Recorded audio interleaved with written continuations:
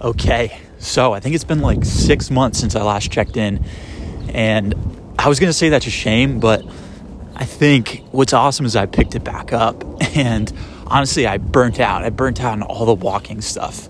I didn't burn out on walking. I just got really tired of basically dedicating a portion of my walks to sending video DMs, sending messages, recording this. Sometimes it felt a little intrusive, and but I think what I'm realizing is that I need to just find more time for walking during the day in order to make it less of a pain. And also, I think sometimes I would dread it, but it's kind of like taking out the trash. It's like it's never really as bad as you think it's going to be.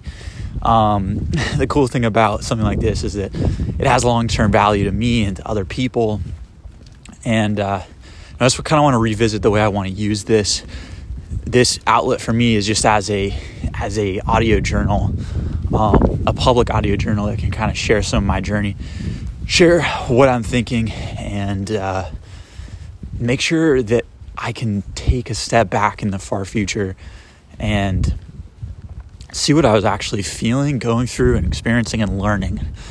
I think the learning aspect is really what I'd like to focus on. So this will continue to evolve.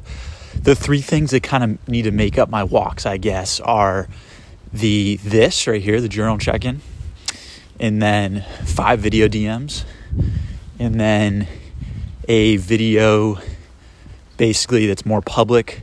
Honestly, I think what I've realized is that I think one of the reasons why I burnt out is because I didn't know what to say in public anymore. The video DMs always felt really authentic to me and really fun. But I got a little bit burned out of what to say in public. And, maybe there isn't something, I don't know what it is yet. I still got to figure it out, but I'm committed to doing walk before work at the first week of each month for the rest of 2022. And I want to continue that for a lot longer. Also calculated how long or how many messages I could send. If I send 5 messages a day for 50 years, it ends up being like 75,000 video messages. That is insane. Imagine reaching that many people, and to know the compounding effects of if it impacted a few people here and there, what it led them to do in their life. So that really got me excited, is just knowing that small action each day taken over a long period of time can lead to some pretty amazing things. So at